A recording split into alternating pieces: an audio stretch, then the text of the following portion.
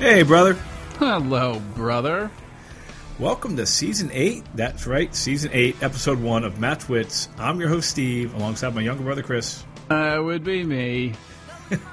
Match Wits is a nostalgia-infused, that's typically me. Pop culture, that's typically Chris. Podcast, where we go through a whole bunch of things. We talk about TV, movie, music, our growing up in Erie, Pennsylvania.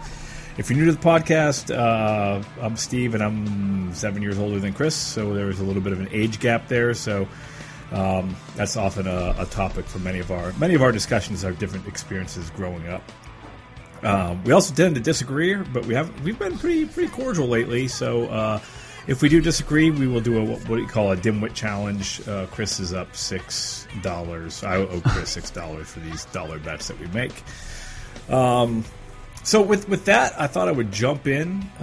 First of all, over the last probably 72 hours, 48 hours, news came out that the drumming legend Neil Peart from Rush had passed away, finally succumbed to brain cancer. And I thought this would be a good opportunity to talk a little bit. I don't know, I've touched on it in some other podcasts, but haven't gone into great detail. But wanted to touch on, one of the components of my life, particularly when I was in high school and college. I've gotten away from it a little bit as I've gotten older. Was music and particularly drumming, right? And if you're any type of drummer, at some point in your growth and development, you come across Neil Peart, and just amazing technician and amazingly creative.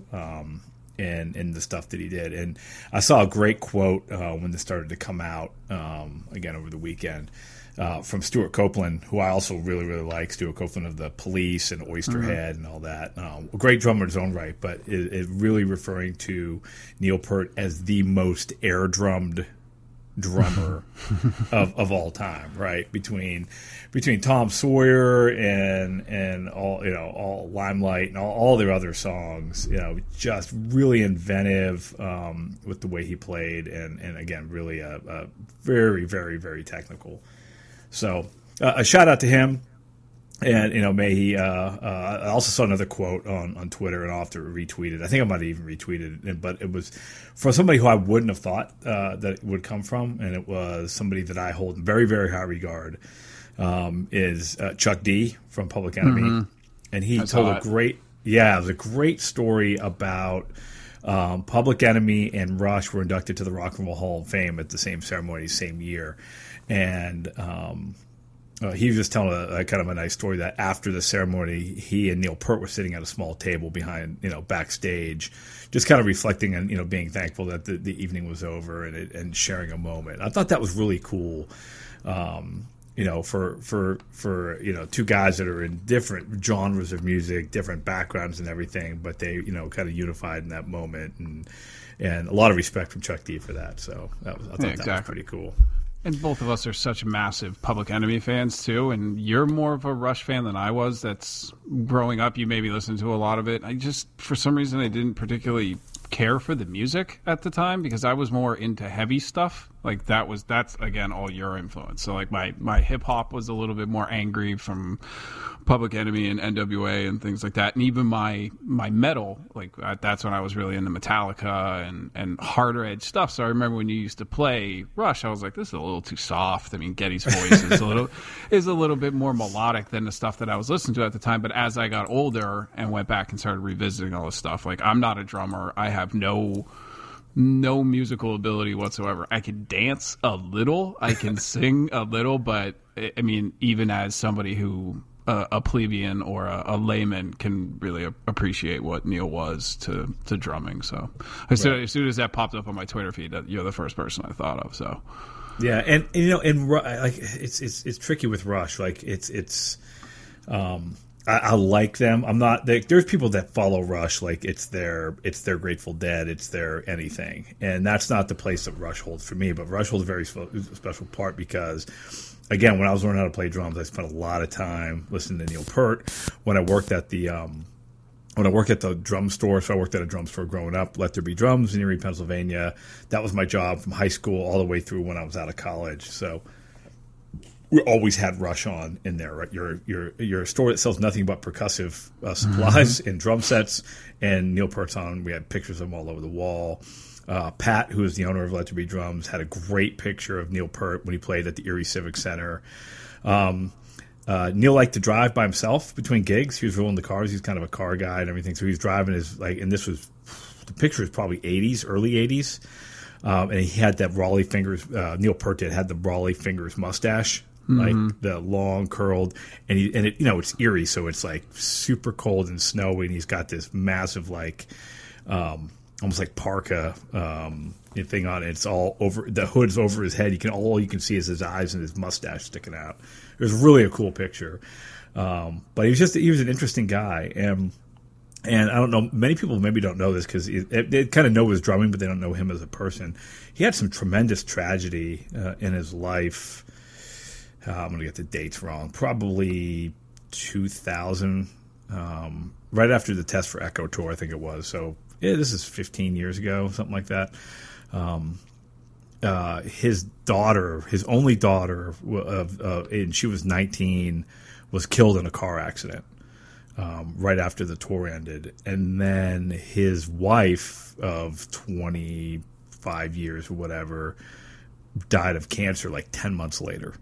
Yes. And he really said, like, more than anything, that she just gave up. Like, she just, like, she might have died of cancer, but she really just died of a broken heart. And I know all this because he wrote a book, and I'd recommend it. Janine's reading it now.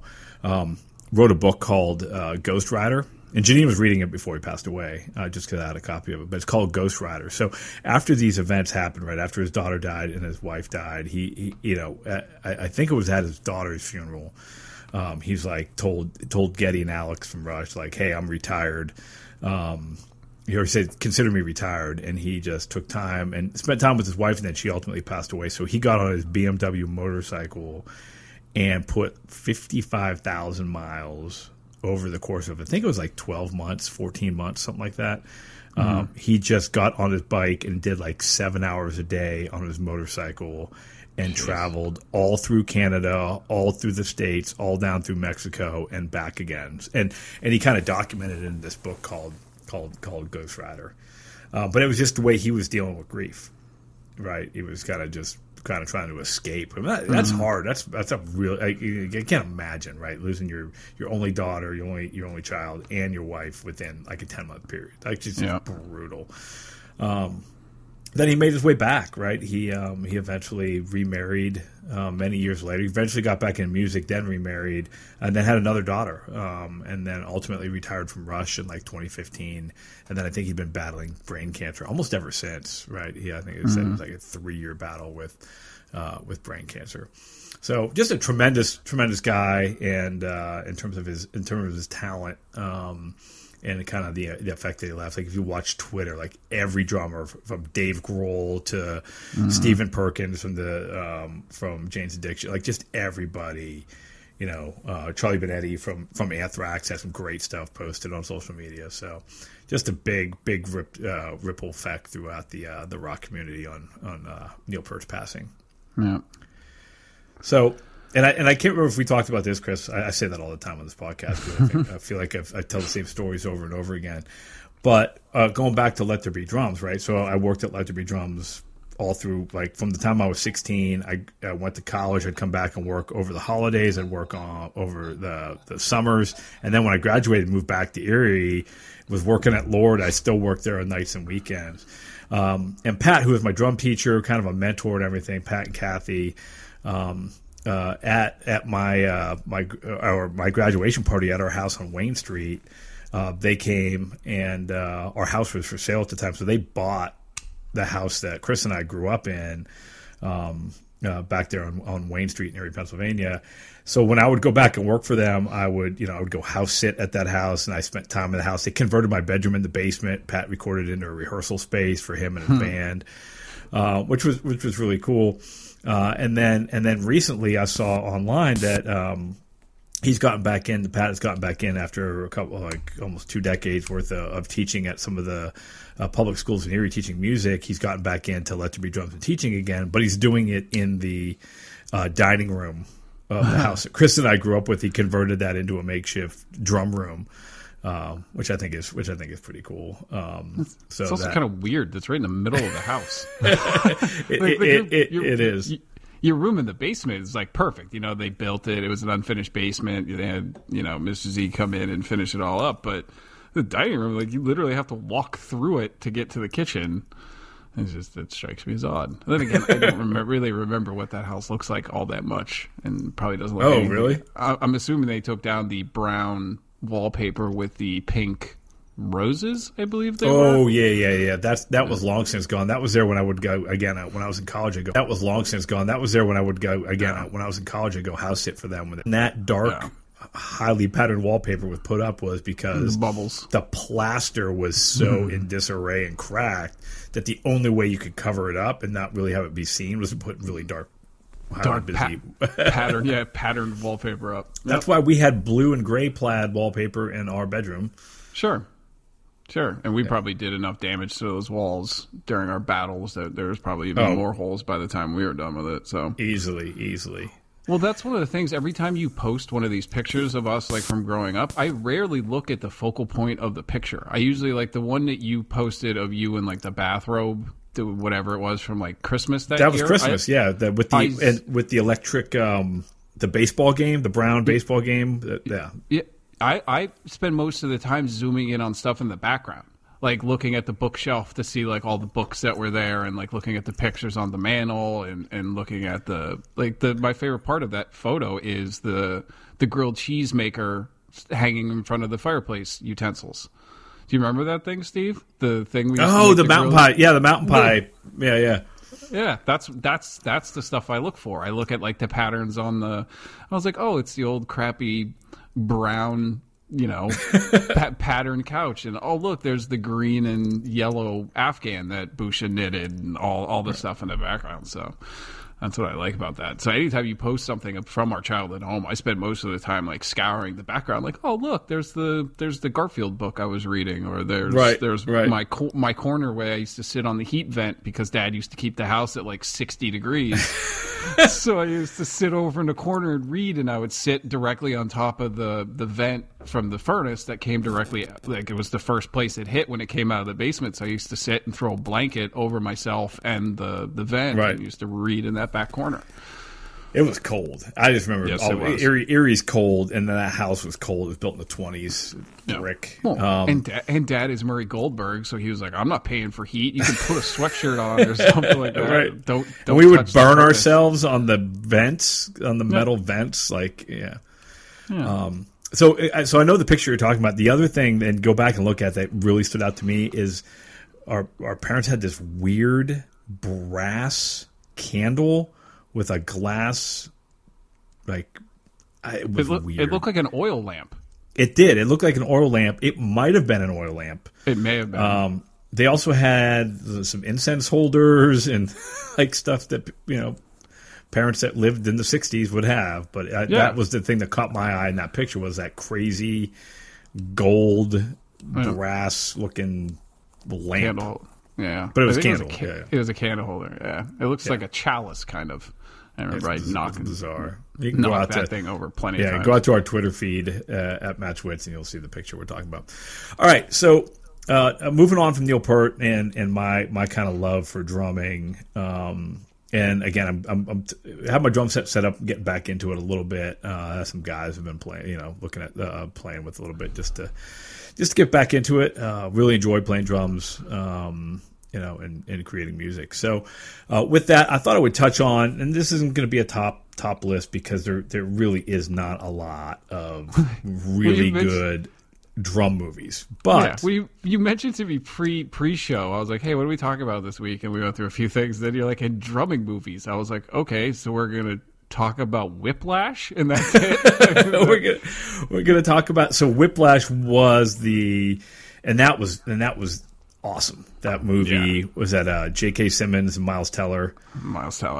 Yeah, that was so good. And then talking to friends that went to conservatory, right? So, I played music in college, but I went to a normal state school in Pennsylvania and did my normal stuff. But people who go to conservatory and they in all of their classes of music, and it's all music performance and music theory and all that stuff.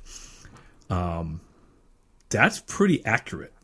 It's a little bit overly dramatic with J.K. Simmons' character, but I talk to people that they have some PTSD from conservatory training. I have PTSD from watching that movie, man. Like, if that is even remotely close to what conservatory is, like, I feel for anybody that has to go through that. Like, I get it. I get the strong hand to make a truly great artist and all of that. But good Lord, man, that's like boot camp. That's like literally enrolling in like the Marines to learn how to play music. And no thanks. I'll be average at music if it means I don't get screamed at for 3 years. Yeah, and the whole thing is those things that they build a reputation. They got put out top-notch talent. It's like anything, they have to train them, and if they're not good enough, they can't attack. Like, it's just I'm sure it's a crazy thing, but I just the drumming in Whiplash was so good. Yeah. The acting in it was so good. Like the whole and the story was good. I mean, it was just it was well done. I think it probably won a bunch of awards. Yeah, it did. I'm guessing. I don't remember what it won. I think J.K. Simmons won a Oscar. I probably should look that up. It won 3 Oscars. Hold on. It won for Best Performance Best Supporting Actor for J.K. Simmons, Editing, and Sound Mixing. And it was nominated for Best Picture of the Year and Best Writing. But you can tell that the guy that wrote and directed it, Damien Chazelle, like, you can tell he's a drummer. You can tell he appreciates the craft of drumming. I remember when you first started drumming, and you used to show me your fingers. The blisters and the blood and everything. Yeah. And I would be like, oh my God. And you're like, no, this is completely normal. This is what happens when you learn, because your hands will start to callous and then it doesn't do this anymore. So when the one part where he's going through and learning, and it's just the blood on the top of the drum, and every time he hits it, it kind of splatters up in the air. It's just like, yeah. I remember watching with Erin. She was like, that is disgusting. And I was like, that's completely real. And she goes, what are you talking about? I was like, that I can remember my brother going through that when he was younger, when he was first learning how to drum. Like, you have to build up the calluses on your hands to just so it doesn't do that all the time. And she goes, ew, why would you do that? I'm like, I don't know. Drummers are weird. That true statement. That is a very true statement. Yeah, and you do, and I still have calluses. I haven't played regularly in a long time, but I still have, I still have where the calluses would be and all that. And I can pick up the sticks, and it takes a while to get back into shape. But I was doing it a little bit at the end of last year. Then I got busy with work. I'm going to start picking it up here again. Yeah. So you have Whiplash, and then again, there's a couple of others where drumming is. There's one other one, Drumline. Was that Nick Cannon? Yeah, Drumline? Is that's what you bring up? Well, I guess that's one of the only other ones that I remember about drumming per se. But it had some things about like Drumline in it. Like, that was the other thing. I was in the Drumline for a year or two in high school, and not the prep band was not like some others where it's like I don't know, like the drum corps where you go for the summer in 8 hours a day you're practicing, which is. Or in college, right? Which is, I think, where Drumline took place was in college. But yeah, no, there was some good drumming in there. There was good, it captured a bit of what a Drumline's like. But I mean, it was a Nick Cannon movie. It was a Nick Cannon movie. It was I should say, it captured some essence of a Drumline and done through a Nick Cannon movie. And then the other one that I could be wrong, but I don't believe Drumline won any Oscars. I could be wrong. I think you're right. But it's a drumming movie. And then the other one, and this is what drumming is just kind of it's part of one of the characters, and it's part of one of the character development of Some Kind of Wonderful. The John Hughes, Mary Stuart Masterson plays a drummer. It's not Nick, it's Eric Stoltz and Leah Thompson. But it's a John Hughes movie. Yeah, I don't really remember that movie that much. Yeah. So the Mary Stuart Masterson character, I think her name was Watts. It kind of that was her thing. She played drums, right? She had kind of a short haircut, kind of a tomboy, but she played drums, and just probably the most quotable part of that for me of that movie was, and she's talking. She's kind of got the hots for Eric Stoltz, but anyway, she's like, I just care about you and me and my drums, which I thought was always great. One of my favorite movie quotes of all time. Sure. But there's and I got my soft spot for John Hughes movies, and I think it was originally supposed to star Molly Ringwald, but that's when her and I think Hughes had a falling out or something. So, and then from that, not really a drumming movie, but there was some really good drumming in it, and it talks about whole bands, which is That Thing You Do. Sure. Right. Well, we always use that as excuses to bring it up because that's where the 1-0-meters are from Erie, aren't they? Yeah. Or it was shot in Erie. Part of it was shot in Erie because I remember they used. No, it wasn't. It takes place in Erie, so there's a whole backstory there, right? And one of the guys just passed away, and I'll link this out there. So there was a band from Erie called the Fabulous Epics. Two of the guys, they're all from Erie, called the Fabulous Epics. And then they left Erie and moved to New York, and they performed at the Peppermint Ballroom and the Peppermint Lounge, which is a famous club in New York. And they were kind of the house band, right? Mm-hmm. And one of the things that they did was they did all these songs. They did some covers. They did all these songs. They did some covers. They kind of almost did it as a gag, and they dressed up as the Beatles. Yeah. And then the Beatles went there because they heard about it. Yeah. And they loved it, and there's pictures of them out there, of them with the Beatles, and that's where all the celebrities would go and everything. But I know this because one of the people that I was in prep band with, actually a couple of the people, they had a big Catholic family. Their dad was one of the Fabulous Epics that played with the Beatles and everything, and then a bunch of them went to form another band called Orange Color Sky. They moved to California. They did kind of the latter half of That Thing You Do story where they're in the movies. They're in like not Freddie. Was it Freddie Prinze and like those beach movies and Annette Funicello? You know what I'm talking about, Chris? Yes, I know what you're talking about. The kind of the poppy beach movies where they would have a band in it that add the part of the marketing value. Anyways, that was all that group that ultimately those two bands, which had roots in Erie and a lot of people were from Erie, were that's what became the Wonders in that movie, That Thing You Do. Yeah. Okay. Yeah, and I was irrelevant wrong. trivia. It says the exterior shots for Erie, Pennsylvania, the hometown of the band, was actually filmed in Orange, California. So yeah, they didn't even shoot any. I could have sworn that they were there at least one day shooting in front of the Warner, but I could be wrong. No, but they captured like what downtown Erie looked like a little bit, but yeah, no.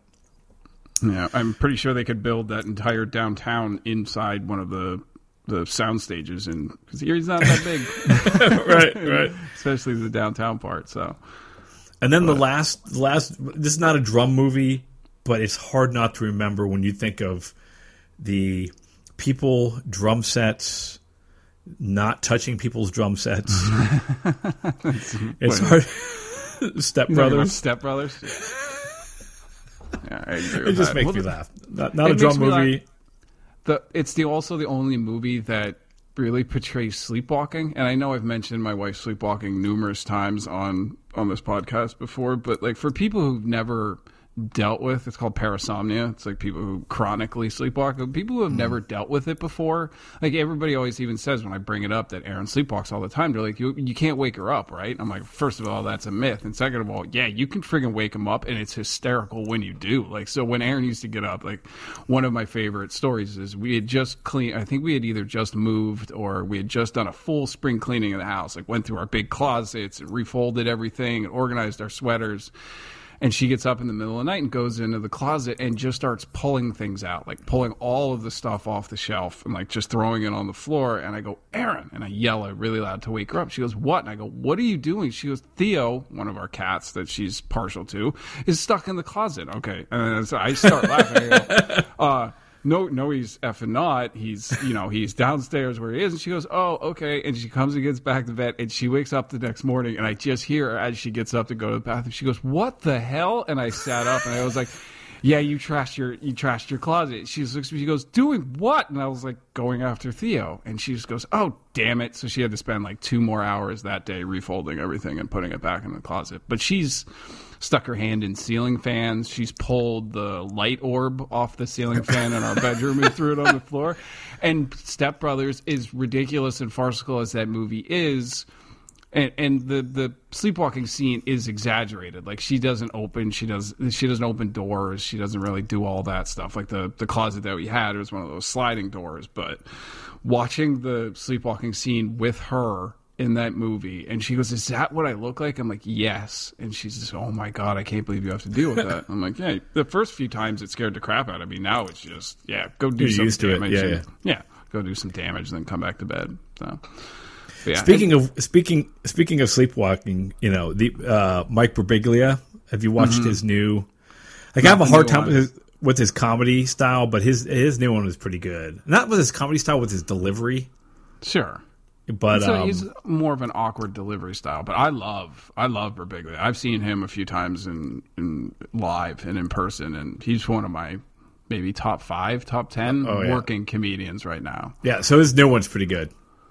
Speaking of stand-up comedy, dude, I happened to cross it. Like, I was watching, I think, an episode of Jack Ryan, and I turned it off, and I was just looking for something to put on while I do some work in the evening, and I just was flipping across, and PBS was running.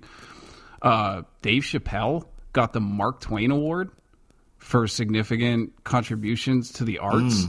It was and I turned it on, and it was great. It was one of my obviously I haven't really watched a whole lot of Mark Twain presentation specials, but it caught my eye just because I'm such a huge Chappelle such a Chappelle fan, and his most recent stand-up. Whoa, sorry, I was clicking on a website and an autoplay ad came on and started playing through my headphones. But so, like, it was one of those ones that I obviously have never really watched the Mark Twain Award presentation before, and I don't really watch PBS all that much, but they brought everybody out that he worked with. They brought Neil Brennan, who he wrote and created The Chappelle Show with. He brought Bradley Cooper out, Sarah Silverman, and Jon Stewart, and all of these people talking about him and his contributions to stand-up comedy and how he was a seasoned vet at 15, and really just Chappelle might be the greatest comedian that we've ever seen and doesn't get the respect that he did. Jon Stewart does a whole bit about how he walked away at the time, was one of the largest contracts that Comedy Central ever gave an individual person, only because he knew that Chappelle Show only had a limited lifespan, that he knew once he kept going that they were going to start focusing on him and trying to take out all the dark racial humor and things like that in it. And it was just, if you can find it somewhere and just kind of stream just the highlights of it, Steve, it's really, really worth it. So I know it's kind of a tangent to what we were talking about, but No, and speaking of Chappelle, and I completely agree. And I thought we talked about this. I was looking through my notes to figure out what episode it was. But that whole, when he came back and did those 2 specials on, right, or maybe it was his first special when he came back. I thought he did 2 of them. He did 2 back-to-back for Netflix, and then the third one was Sticks and Stones. Right. So the one where he tells that whole story about the Pimpin' book. Mm-hmm. Oh crap! See, I'm trying to think of the guy that, like, I thought we talked about it on the podcast. Probably. Let me go back. Maybe not. It wasn't the main topic of one of the podcasts, anyways. But when he weaves that story together about the idea of pimping and ties it together with why he left Comedy Central at the height of his career, I thought was not only great comedy, that was brilliant storytelling. The way brilliant storytelling.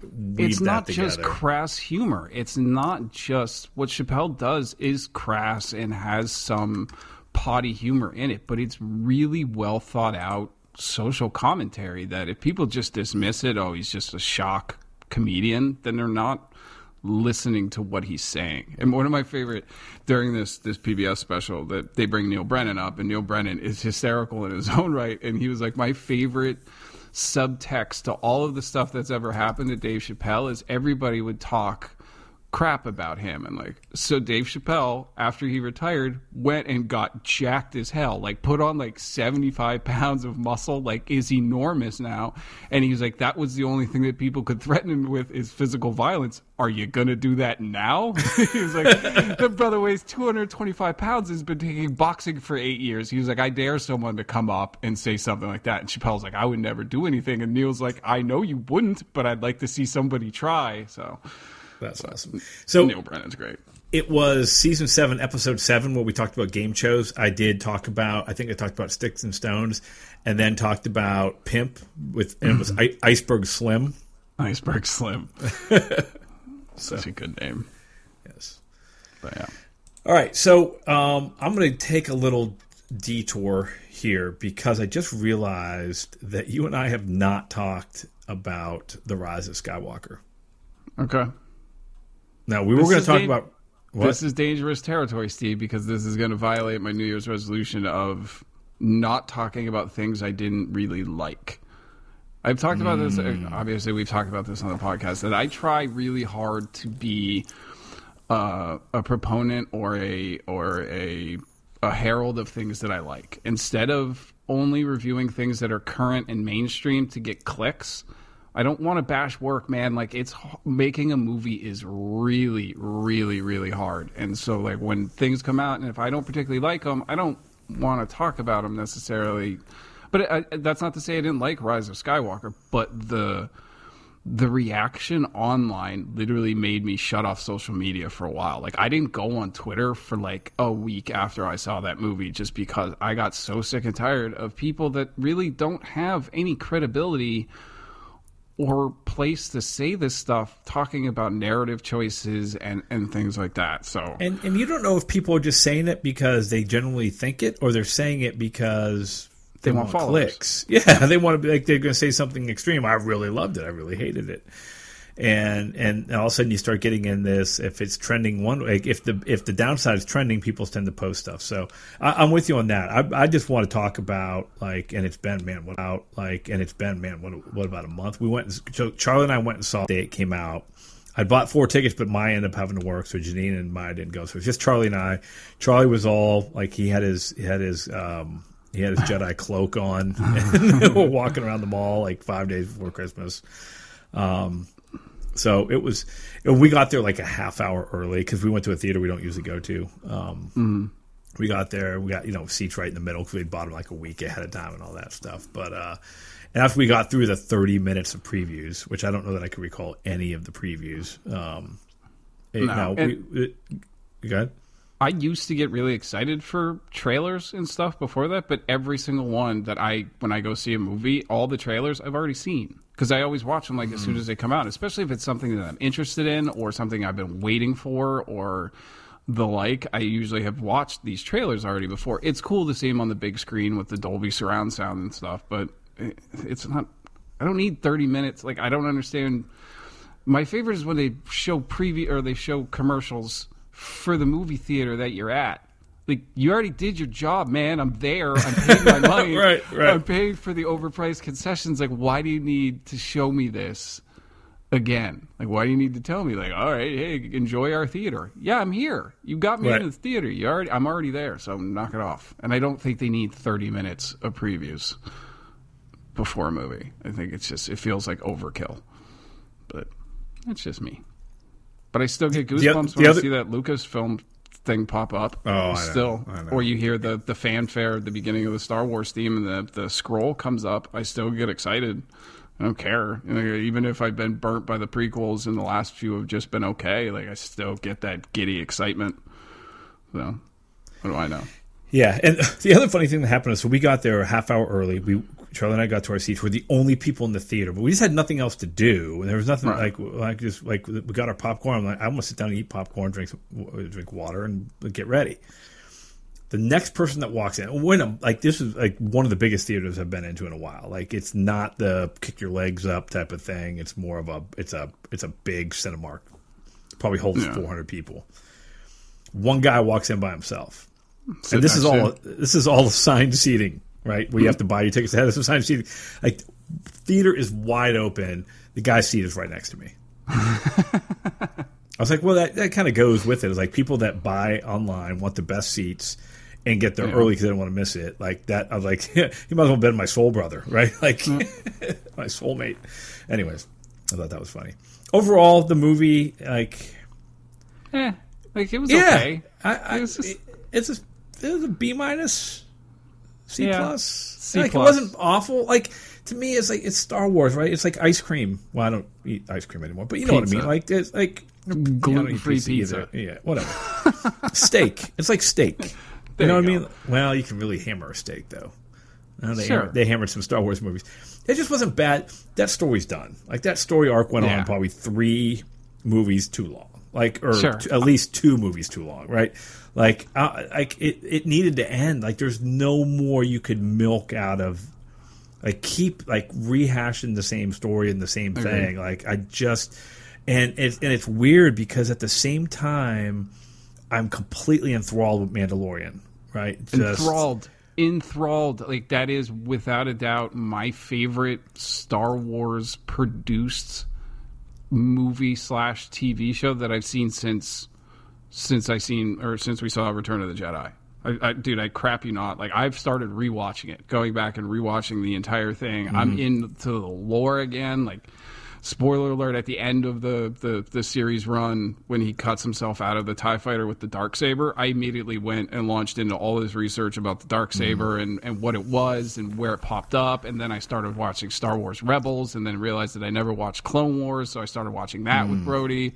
Like, it got me back into what Star Wars meant to me as a kid. Like, it was one of those ones that finally rekindled that fire that had the prequel bucket of water dumped on it, and then the recent trilogy, not really bucket of water, maybe just like a mister, one of those things trying to spray on the fire. But Mandalorian full on rekindled everything that I wanted out of Star Wars. And if that's the direction that they're going to go, that's what I want them to do. Like, the galaxy is a gigantic place. I don't want to hear the name Skywalker again.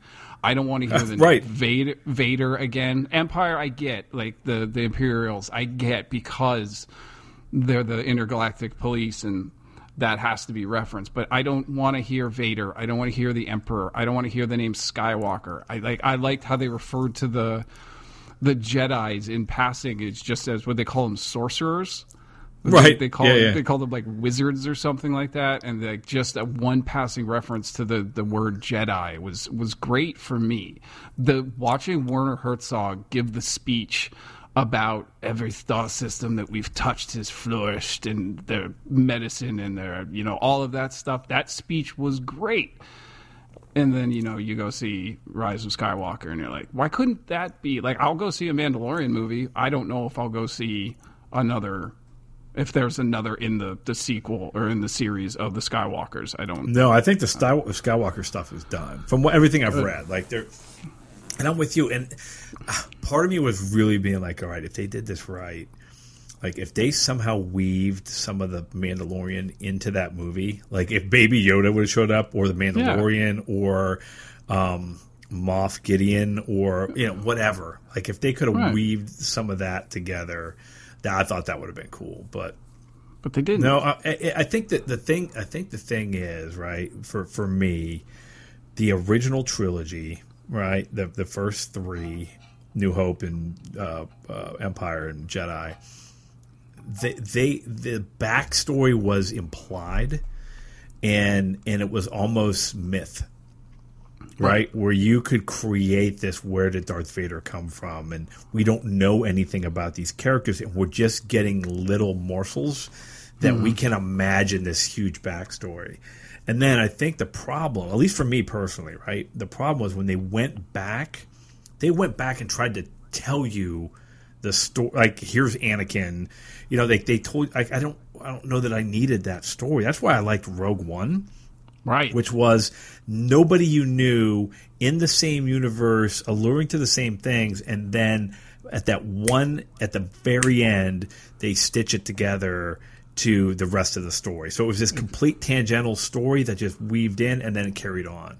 Yep. And I think that's why I've just had a hard time with like 9 movies where the like we blow up and the Death Star twice, and then then they build a Death Star out of a planet and we blow that up. Like all that stuff seemed rehashed. And it destroyed the myth because it tried to make the myth real, right? It tried to use the mythical characters in it, and that's why I kind of like the Mandalorian. Like now, and Charlie was I think we talked about this, like all over the whole Darksaber thing, right? Which is, that was a Mandalorian Jedi from 1,000 years before New Hope that had a black lightsaber, and then it shows up in the Mandalorian. Like that type of stuff I thought was really cool because it playing into the myth. It's such a big universe that you can make up anything. Why do we need to focus on the same 5 people blowing up the same, like, you know what I mean? Like that one, it just, it was good. I just felt like it had to end, and it probably ended. It was like almost like a TV show that had jumped the shark. It like ended probably one season too late. Yep.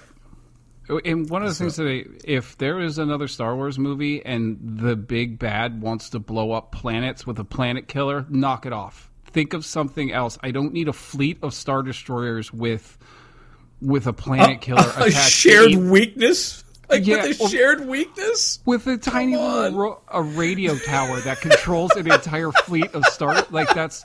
When I remember when Jen texted me, our sister Jen texted me, she goes, "Did you see Rise of Skywalker yet?" And I said, "No, I'm going." I think I went on Christmas Day. And she goes, "Okay, well, I liked it, but call me afterwards." And so I called her afterwards, and we were talking about it. And she goes, "What did you think?" I said, I enjoyed it. There was parts of it, like when Han showed up, when you hear the "Hey Kid," I was like, "Oh, it's Han!" And then I got they had the good moment, and I was like, "Okay, cool." And then Luke shows back up, and I was like, "Okay, good." And then it was just like, "All right, we're going to take our space horses to attack this tiny radio antenna that controls an entire fleet." I remember it was really dumb. Like it was big and fun and extremely stupid. Like, how do you have that loophole? So like all you have to do is not put it on the planet. All you have to do is like put it on one of the ships, and then you're never going to be able to find it. But instead they put it at a fixed location on a planet that you could get to, and it ended up taking. And where did the staff come from? Where did the production, the people that produced them, where did they come from? How did you keep that planet that had to have had? Okay, so take just vaguely 70, maybe, Steve, approximately 70 Star Destroyers with the stupid Death Star cannon at the bottom of it. You realize how many people it would require to build and assemble and staff those things? Like how on earth do you keep that quiet? 10,000 people per or something? Steve, like they're planet size. Like Star Destroyers are huge pieces of thing, and there was a ton of them. Charlie and I went on the USS, right? It's on the Delaware River there, right by you. Remember you went there with us, where you at least went to see it. That ship could hold 5,000 people. Yeah, and so Star Destroyers are probably eight, 9 times the size of that. So you're talking about 50,000 like people a city, per ship, like and there's at least 70 ships. So you're talking about like maybe a million and a half. Keep people. It a secret. Yeah. Shh. We're building this giant fleet on this planet out in the middle of nowhere. One big Jedi mind trick. Yeah, that's why I was just like, all right. But like the spectacle was kind of cool. Like the when they all rise out of the frozen, like that looked cool. Like, but the logistics of it in my head, thinking of how the hell they build these and staff them without actually anybody finding out, and no one spoke a word of it. They cut the tongues out on everybody, and so they didn't speak of it. Like it was dumb. There was some parts that were like the radio tower thing is incredibly stupid, but there was some cool stuff in it. Like I like the way it ended, like where they brought it kind of full circle. I thought was cool. Did she really have to call her? Oh yeah, the Luke one. Let's become ghosts and adopt a fully grown woman. Adult, an adult woman. But I think that the whole thing that thinking that Chewie got blown up by Rey, that was like, and I was like, holy crap! Like they made like that, like she had to see the power of the dark side to do like that was like, and then he ended up being alive. I was like, oh, thank God! But that was one of those things that I was like, oh, this is the way it's going down. Like this is going to be Empire all over again. It's going to end on a down note and all that. But but it didn't. It Nope, ended it's a Disney movie. I mean, come on. What's your name, Ray Skywalker? Like, I audibly groaned in the theater and went, ugh. Like, might as well just call yourself Ray. Did you see the meme going around that the guy redid it? Instead of Skywalker, she says Star Wars. Because my name's Ray Star Wars, and then it's just directed by J.J. Abrams, and I was dying when I saw that. Funny. But like, it wasn't horrible. But it wasn't horrible. It's like I'm not getting up and walking out. Like Yeah. I'm into it, and it's and it's because it's familiar, right? I mean, it's a safe play. It was a safe play, right? It was a safe play. That's exactly right. Well, they weren't trying to rewrite cinema history with what they're doing from a story standpoint or anything. It was they had to end it, and I'm glad they did. Now, but they own it. They're not going to stop making Star Wars movies, right? I mean, No. or they're not going to. No. They didn't buy it to end it. They bought it to make it like put out 3 movies a year if they can. Yeah, I agree. But if it's 3 Mandalorian movies, I'm in. Sure. I really, that's one of those ones that I keep pressing. Every person that I haven't talked to, and I was like, "Do you have Disney Plus yet?" And they're like, "Yeah." He was like, "Do you watch The Mandalorian yet?" I'm like, they say no. I'm like, okay, go home and watch it immediately, and then text me afterwards. Yeah. And then people usually are like, "That was awesome." Because I thought I read somewhere where Ewan, not McGregor, Ewan McGregor. Yeah, Ewan McGregor. I keep thinking of Colin McGregor, the MMA guy. But no, Ewan McGregor is going to be... Isn't he going to be in either Mandalorian or they're doing another show? They're doing a Ben Kenobi show. They're doing an Obi-Wan show between the end of Return of the Sith or Revenge of the Sith, whatever the last prequel was, through the beginning of A New Hope. Because they're casting a young Luke. Because it's Steve. Like when I said the same thing. I don't need that. I really don't. But Steve, if it has to do with him living on Tatooine, you actually have to have young Luke because he was tasked with keeping an eye over him. And he even makes reference into A New Hope, and he's like, I wonder if he means old Ben Kenobi, which means that they've had interactions before. Yeah, okay, as long as it's not as long as he can't be a main character. He can't. He can't. It just needs to be like Ben Kenobi sitting creepy on like a cliff with like those binoculars watching him from afar. He can't be a primary cast member or agreed. Okay, we're on the same page there. Yeah, but so the funny thing was, in Charlie, Charlie's been really into. I got him a couple of the Star Wars, like the canon books, like Thrawn and all that. So he's been reading those and.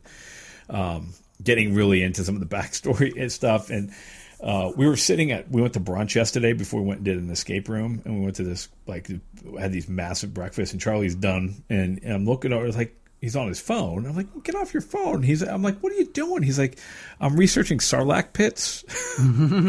Like, that's so important. You can't talk to your family over brunch as you need. I was like, well, what? He's like, do you know there's only been one person to ever survive a Sarlacc pit? And I was like, Boba Fett. Boba Fett. Yeah. He survived it twice. Yeah. Well, that's what someone also said. Like, you've slowly digested over 1,000 years. So does the Sarlacc pit feed you? Because how the hell are you going to survive over 1,000 years? It gives you a neurotoxin. And it makes you hallucinate, and I think it feeds you. And that's nice of it. That's nice of you. Yeah, that's why Boba Fett was in pretty bad shape. And I was like, then he fell in it again? I think I'd want to be as far away from a Sarlacc pit as possible if I happen to fall in. Yeah, fall in once. Fall into a Sarlacc pit once, shame on you. Yeah, get me off this planet. Get me off this planet. Yeah, they're 100 meters long. I was like, how long is 100 meters? I don't know. It's what... A yard is roughly a meter, so it's like 3 feet roughly in a meter. So it's like 300 feet, so it's like a football field long. Yeah, wow. That's ridiculous. That's a little bit big. See, now you're talking to the minutia of it. Like, I don't really think Lucas thought this far ahead when he was doing this stuff. No, he did. Well, everybody's talking about all this stuff. He had all this stuff planned out. No, he didn't. He wanted to make fucking Flash Gordon or Buck Rogers and couldn't get the rights to it. He made up something else, yep. Yeah. The other thing that Charlie played, he's like, just think about what this one sentence, like what it created. And it was Luke. I don't even remember what movie it was. He's like, oh, you fought in the Clone Wars. I think, wasn't that from the original Star Wars? Yeah, the first one. Yeah, you fought in the Clone Wars. and how that turned in. Like the Clone Wars have been, there was a movie, right? Attack of the Clones, that kicks off the Clone Wars. There's the show, which is coming back for, I think it's 6th season. He's watched all those twice, getting ready for the new season. But those were throwaway lines that he just threw into build. Oh, I know, but it was like people now they're all being explained. And although Steve, as bad as most people thought Solo was, and I agree. I haven't seen it. Okay, it's not bad. If only for watching Donald Glover chew up scenery as young Lando. It's so good. Like, I love Donald Glover, and watching him pretend to be a young Billy D. Williams is great, but they closed the loophole on the parsec thing. So they always make the reference. He was like, the Family Guy joke is they made the Kessel Run in, what was 12.2 parsecs or whatever it is. And then the joke is a parsec is a measure of distance, not time. But in Solo, it's an idea that you have to fly through this basically beast. It almost looks like an elder god Cthulhu tentacle beast in the middle. Right. But you have to get around it. So the measure of distance makes sense because he made it in less time. He didn't go as far around. He went basically through this thing. So it explained it. I was like, oh, okay, that makes kind of sense. But it's the same thing. Like when Lucas first wrote those lines, I'm pretty sure he wasn't expecting 9 movies in the trilogy and all of these spin-offs and stuff like that. So when hanging he wrote on every word, yeah. I wonder if 20 years later he's like, man, I really shouldn't have wrote parsec. They just thought it sounded scientific or sci-fi, and all of a sudden people are killing me for it. So I agree with that. But yeah, so we kind of have an agreement, like B- territory, Star Wars movie. Yeah, C+. It's like, man, C+. Like, I'm not going to run out and watch it again. No, I agree. When it comes out, I've only watched Last Jedi once after I saw it in the theater. Like, it's not, the revisability of the newer ones is not nearly the same. But then again, like the originals came out at a time that we didn't have the amount of choice that we did now. You know what I mean? Like, there wasn't a lot of big space operas like Star Wars at the time, and then we didn't have that many channels. So TBS and all of those used to play them all the time. And you could only watch things that you either had on VHS or Betamax or was on broadcast television. So your number of options were limited. So when back in the day, that's all they used to run. They used to run all 3 of them back to back to back, and you used to sit every Sunday because you had nothing else to do and you couldn't find anything else to watch. So the rewatchability of those was sky high versus the newer ones. But everybody talked about The Last Jedi had no fan service, didn't really fall into the canon and blah, blah, blah. So the most recent one, Rise of Skywalker, is all fan service, is all nods to the fans and answering questions that the fans had. So make up your mind, fans. The hell do you want? Do you want them to cater to your whims, or do you want them to create other stuff? Because you bashed The Last Jedi when it came out, and now you're bashing Rise of Skywalker. Toxic fandom, man. Like, that's when people ask me like what my stuff is. I'm like, I'm a Marvel guy, and they're like, oh, you like stupid vapid entertainment? Yeah, sometimes. I don't need everything to be.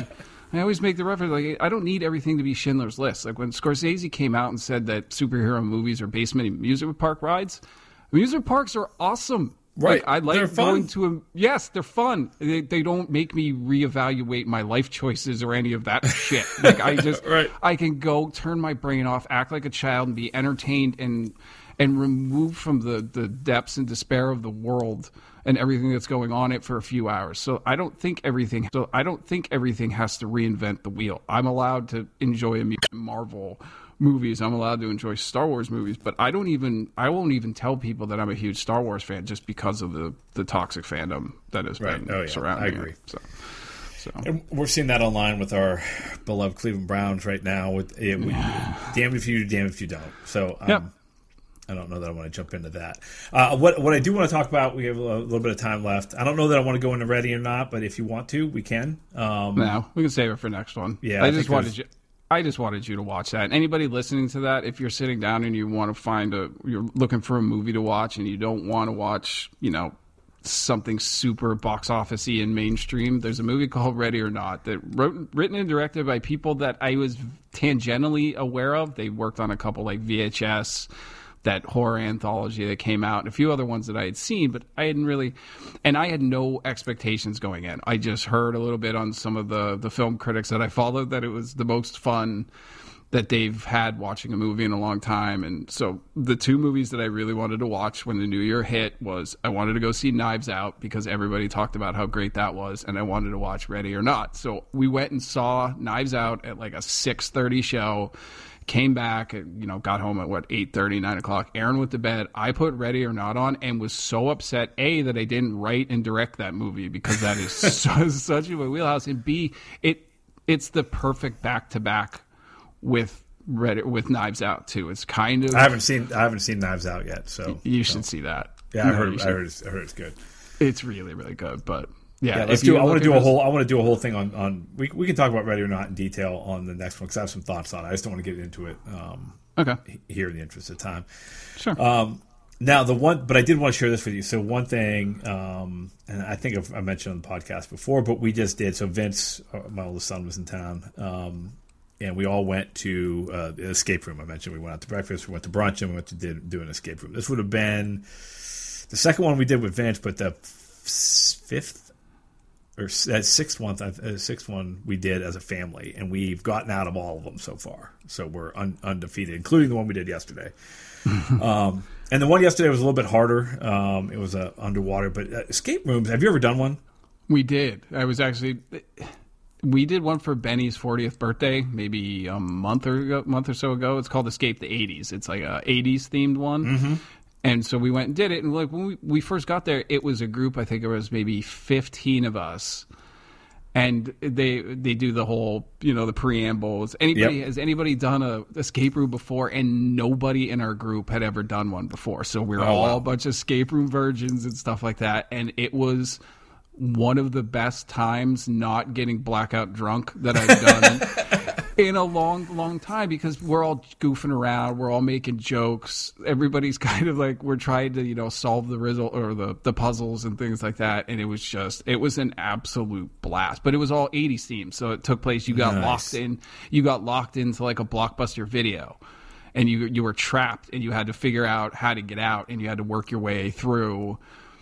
You went through a time machine is what the whole premise was. Is that you went through a time machine, you're stuck in 1987, and you're trapped in like a Blockbuster Video, and you have to figure out how to make it back to the present time. And it was an absolute blast. So they're so much fun. And was it that big that you could have 15? Because the one we did, typically smaller groups. It was huge. Like, it was big. Like the actual movie store was probably the size of a movie store. Oh, wow. And it had that's pretty cool. It had a travel agency attached to it, and then there was like a toy store. I think it was 4 rooms total. So like you start in the movie store, and then you break into the quote unquote break into the travel agency, and then you move into the toy room or the toy store, and then you end up in like a clothing shop, and then you find the portal or the time machine in the back of the clothing shop. But it was like, we tell the story all the time. So like the one part in I'm not giving anything away if you guys go do Escape the 80s, but so you have to open up this one cash register, and there's 3 movies in a row with numbers. It was like, 48 hours, 16 candles, and something else. And those numbers in that sequence were extremely important. And you've met Benny before. Like, Benny's one of my best friends in the world, but Benny is a crazy person. So what he does is he takes them all out, puts them in a stack, shuffles them together, and then throws them over his shoulders. He's like, "Good luck, suckers," and he just runs away. We're like, what are you doing? So it took us, we had to sit, and because there was a bunch of ones that took numeric, like a bunch of different things. You have to unlock padlocks and stuff, or push things on cash registers. So we had to sit and figure it out, like what sequence it was in and what it was for. So we get all the way through the end of the clothing store. So we're like, all right, so like you could buy clues for time. Like it was like 3 minutes or 30 seconds off your time. You could get a clue. So we're like, all right, we all separated. All 15 of us separated in this clothing store, and we go and we check all the racks and stuff like that. And we're like, oh man, we can't figure any of this out. So we're like, all right, we had a bunch of time left. So we're like, all right, Game Master or whoever it was, like, we'll buy a clue, and you just hear him come over the intercom system. So Benny's one responsibility was check the denim. the section that had like the jean jackets and stuff like that. And he goes up and he does it, and he goes, "Yeah, there's nothing over there." And so we're like, "All right, we couldn't figure it out. It was getting there, and we're like, all right, well, let's use the time now." So we're, "Game Master, can we have a clue?" The Game Master go, "Check the denim again," and we all just look at Benny like, "What the hell?" And you walk over, and there's clearly like a movie ticket sticking out of like one of the pockets that was like, it had weight to it, so if you just ran, and we're like, "Benny, did you even check?" He's like, "I didn't feel shit." And we walk over and you touch it, and like you can clearly feel this like metal thing. And right. Turn it. He shrugs his shoulders. He was like, "Yeah, what do you want from me?" But I just remember because normally they give you like these big elaborate clues and stuff. You just hear them come over the intercom system. It just goes, "Check the denim again," and everyone just turned and looked at Benny. Damn it, Benny! Yeah. I would like to build one of those because if you do the story right, you can weave story and clues and everything together and make it a really fun experience. So the one we went to yesterday, it was the fourth one from the same company we've done. They keep adding rooms, so this was the fourth one. We've gone through all of theirs. Theirs were really fun. The first one we did in Anaheim. We were going, I think we took the kids to Disney like 2 years ago. And the night before, like the night we got there, we went out to eat. Like, let's do an escape room. And it was so much fun. And the ones that are well done, they just create a really cool experience. It's really interactive and it's problem solving. It was a lot of fun. But anyways, I brought it up because there's a bunch in Seattle, and there's like this. I don't know. I don't want to say this. There's almost like it's a collective. Everybody owns their own escape room companies or whatever, but they seem to get along well together. They go try out each other's rooms, all that stuff. But there's a guy in Seattle, and anyways, they had a map of all the one we were at yesterday had a map of all the Seattle escapes, and there was a flyer for one. I should have picked it up, but it was, and this is a licensed Evil Dead 2 escape room.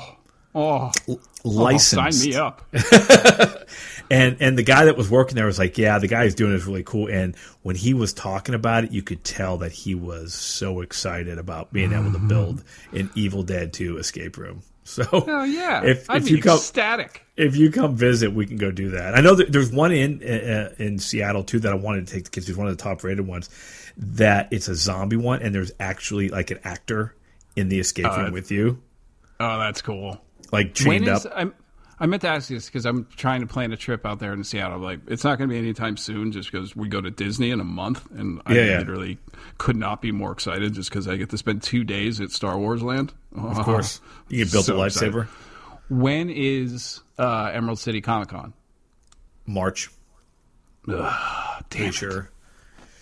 Double check though, because I thought I was kicking around the idea because you've been to that Comic Con, right? Yeah, sold out, man. But you never dressed up, right? Correct. So I was thinking that I should come out there and we would go in costume. Oh, okay. Embarrass the living hell out of your daughter. Because that's Charlie's going too. So what would you go as? I don't know. I'd have to think of something really clever. March 12th to the 15th. Yeah, I'm not going to be able to swing that. I was thinking based on Mandalorian. I don't know. Did we talk about this? So the speeder bike stormtroopers? It's friggin' Jason Sudeikis and Adam Pally. You know that? The ones that were trying to shoot? Yeah, the ones that are sitting there having like the ones that punch Baby Yoda in the head. That's Jason Sudeikis from Saturday Night Live and We're the Millers and all those. And then it's Adam Pally, who you probably don't recognize the name, but he was on a show called Happy Endings. He was also in Iron Man 3. That's such a weird reference. He's the guy that works for the news truck that has the similar facial hair as Tony Stark and like geeks out about it. But like that's really him. Yeah. It's not actors, it's not stand-ins and then they voiced over it. No, that's really Jason Sudeikis and Adam Pally in the speeder bike things, just sitting there just cracking jokes and making fun. Like when they try to shoot the plant or whatever, the little they can't hit it, and they can't even come close. And they shake the blaster and they look at it again. They're like, this thing sucks. So good. That would be a great costume for you and I to go as. Yeah. Go and just be brothers and just talk shit on each other the entire time while dressed as speeder bikes troopers. Yeah, I'm all in. I'm all in. I thought that. Or Baby Yoda. Baby Yoda. I still don't understand how Disney didn't realize how big that was going to be. Really? really, maybe Disney's not these super powerhouse geniuses that we thought of if you didn't realize that Baby Yoda was going to be as popular as it was. Right. But it's not Baby Yoda. It's not. I get it. But that's just... Yeah, so we can do Comic-Con, and then we can go to the Evil Dead 2 escape room. Oh, that'd be so fun. Yeah. Hey, and just if you want to plan ahead, the Emerald City Comic-Con is in March every year. It's like right around this. It's like the second weekend, I think, pretty much. Okay. All right. Anything else? No, I thought we were going to talk about The Witcher, but I didn't. Yeah, we'll do that next time. I have 2 episodes left, anyways. So let me get through the last 2 episodes of season 1, and then we can talk more in depth about Ready or Not and The Witcher and. Did you get my text about like the most Polish show that you've ever watched ever? Because the guy that wrote it is the George R.R. Martin of Poland, and all of those myths and all of the monsters, that's all Slavic. Those are all Slavic myths, and everything is based around, like, even like Game of Thrones clearly looks like it takes place in, England and Europe, and it has like parts of Africa and stuff. Like, that's clearly, like, The Witcher clearly takes place in like Romania and the right. Slavic, because everything's rainy and wet and dirty and snowy, and it's clearly Poland. So, all right, we'll save it for the next one, because I loved it. It takes a little bit to get its footing, but once it finally starts coming together, like the last 2 episodes are probably my favorite of the series. Haven't seen them. I know I'm not spoiling anything, but the fight scene, the sword play at the end of the first episode where he comes back into town. And the dudes are like, "You need to leave," and he was like, "Nah, I'm not going anywhere." And he, basically just those fight. But Henry Cavill, the guy that plays Geralt, was trained for like 8 months, and like literally would walk around with that sword during like rehearsals and stuff. And all of the stunt guys had free reign to attack him because he wanted to learn he wanted all the movements to look natural. So he would carry around his prop sword, and any of the stuntmen could like sneak up behind him and try to fight him, and he would have legitimate sword fights with him.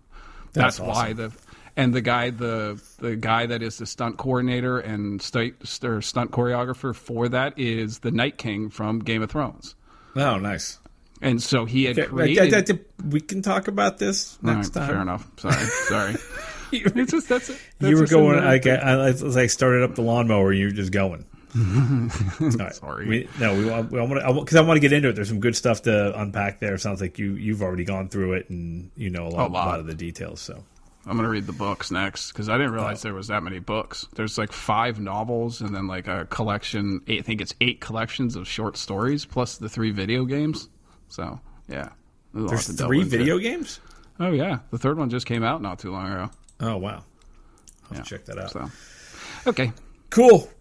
All right, well, that'll do it for our debut episode of Season 8. Yeah, we're already in Season 8 of Match Wits. You can follow us on social media. The podcast account, which I kind of use, is at Match Wits.